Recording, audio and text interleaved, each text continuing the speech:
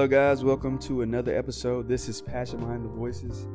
If this is your first time listening, this is a podcast devoted to helping you discover ways in which you can begin to walk in your purpose and find your place as the hands and feet of Jesus Christ.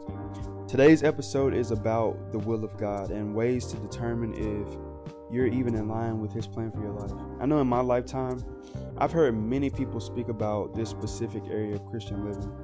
Whether it be the will of God for a job, for school, whatever it may be, I just feel that it's one of the greatest desires of any born-again child of God to find out what He has for you to do in your life. And I found that even those who may not exactly follow the Christian faith, they have a strong sense of purpose, and it's a long to follow a call that is much greater than they ever thought possible. But it seems that one of the most difficult aspects of the will of God, I know I found this for me, is the call to forsake things that may hinder your walk with Jesus. But before we go any further in the episode, I just think it's important to establish that the will of God doesn't always feel the greatest. But I do know that it guarantees that you will get God's results. In the end, you're going to get exactly what God wants for you to get, and you're going to learn exactly what He wants you to learn. One of the greatest examples I feel that we have of this is Jesus Himself. His main message was about Him coming to do the will of the one who sent Him. He spoke of going to a rugged cross and dying for a sin-sick world, but this was so unfamiliar to His disciples. It was so unfamiliar that Peter, he rose up and rebuked Jesus because of all this talk of dying and leaving and sending a comforter. But Peter didn't understand that the will of God was far more than he thought it was. Maybe I should just add that the will of God will never be easy for the flesh. As the Bible states so many times, and it lets us know that the spirit is willing, but the flesh a lot of times is too weak to submit to what God has for us. Oftentimes we may have the desire to be involved in the plan of God, but we may just simply stumble at the thought of sacrifice. We may desire to step out in a new dimension, but our flesh just says no. I've mentioned this before on previous episodes, but I think my favorite story and example of this is Peter walking on the water, mainly because it relates so well to my journey with following God's plan for my life. If you read the story, here Peter is sitting in the boat with the rest of the disciples, and the disciples, they see Jesus in the middle of this storm, and their first thought is that this is a ghost. They're fearful, they're scared of what's going to happen in the middle of this storm. And rightfully so. If we were in that situation, we would most likely feel the same way. But at this moment, Jesus tells them to silence fear, and He lets them know that it's Him walking in the middle of this situation, in the middle of this chaos.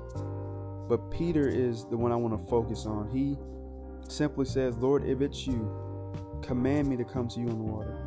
Jesus didn't give him a whole spiel of, what He's trying to get them to learn in this situation. He just simply says, "Come." So you got to think about how much faith Peter had to have in that moment to step out.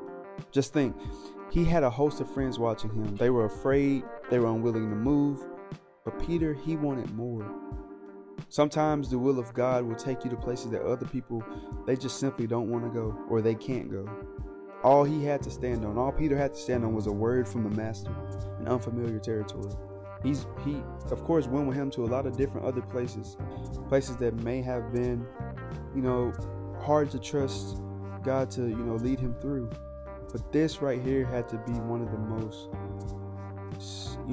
scary situations that he could have been in.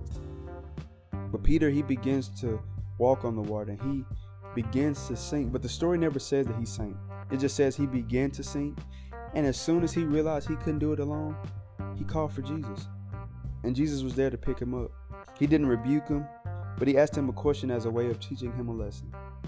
He just asked him, "You of little faith, why did you doubt?" I don't feel like this was a way of rebuking him, but it was just letting Peter know, allowing Peter to get a glimpse of the faith that Jesus wanted him to step out in. I feel like in the will of God, you may step out in unfamiliar territory, and at first the steps may be out of fear, but it's much better to do it scared than not at all. It's much better than to do something than nothing at all and just sit there and let life happen to you. And you also have to remember that the grace of God won't take you where the grace of God cannot keep you. We hear this so much, but it's so true. I felt the Lord calling me to step out on faith not too long ago in my life. It was about 1.5 years, 2 years ago. I felt him calling me to relocate to a new city and to do so in faith. And at this point, there were things going on in my life that had broken me down to the point where I felt I had nothing left to stand on. My faith was wavering and life had been chaotic. It was similar to the storm that the disciples found themselves in. And it really distorted my view of God and how he was working in my situation. But we have to start to realize that sometimes we worry about situations that Jesus is walking on. He's not worried about the danger of it all or what might happen or the what ifs, because he's in control of it. The story goes on for me that I finally got the courage to do what I felt God calling me to do. And during this time, I got an invite to a youth revival week. It was about a 3-day revival. And I went to hear a man of God preach a message about seeking God early. Well, that was the title of one of the messages. He was a dynamic man of God, mightily used, such a man of faith. And he talked about being desperate for God to direct you and place you in the very center of his will. So starting that night, I did what he instructed us to do, and that was I got up each morning and I sought God before sunrise. And I kid you not, each night I went back to service, what I had prayed for the morning before had been confirmed that night, letting me know more and more each day that God was calling me for something more. And this was actually a word from God. It wasn't just me feeling like I knew what was best for myself, but it was God saying, I'm calling you to a new dimension, a new level in me. And to top it off, he even preached about this very story I'm telling you about Peter being in the boat. And he even preached about Abraham leaving what was familiar to receive the promise of God. And I was given the answer I needed to go ahead and do what I felt God leading me to do. By the end of that week, I was so confident that this is what God was telling me to do. And from there on, like week after week, there was confirmation after confirmation. And once I finally stepped into what I felt God was leading me to do, things began to open up for me in so many ways. But who knows if this would have happened if I wouldn't have stepped out and allowed faith to be perfected in me.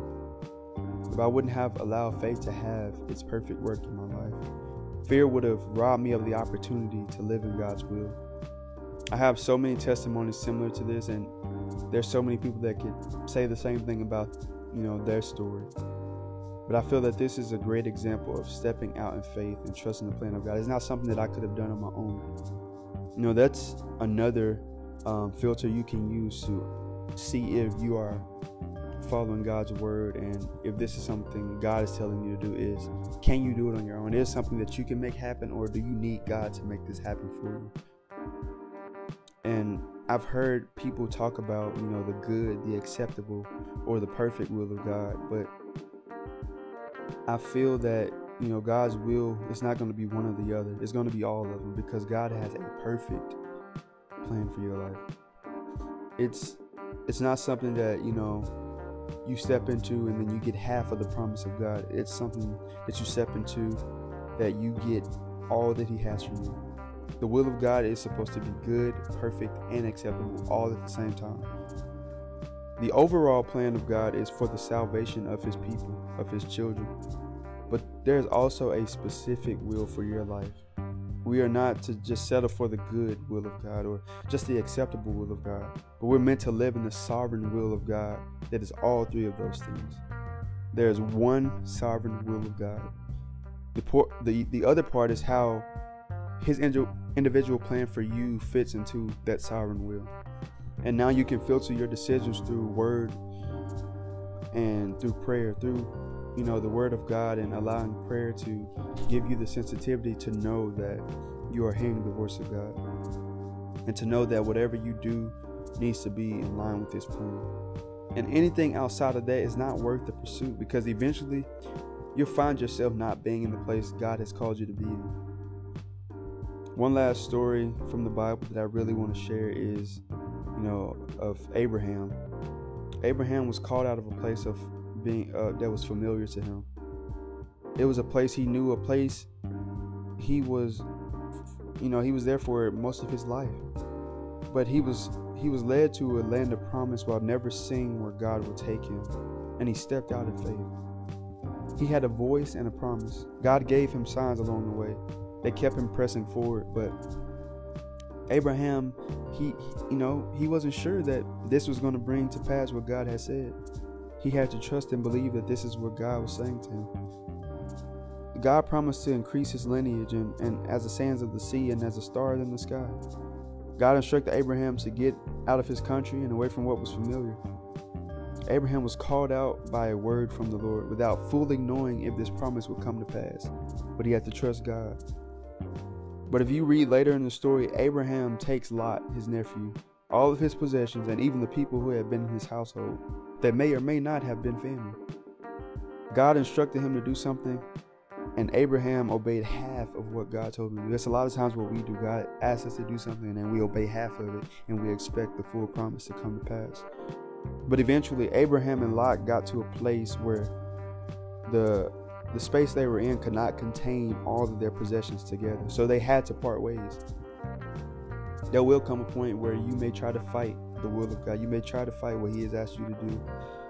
And you're going to end up having to part from what you held so near and dear for comfort and confirmation in your life.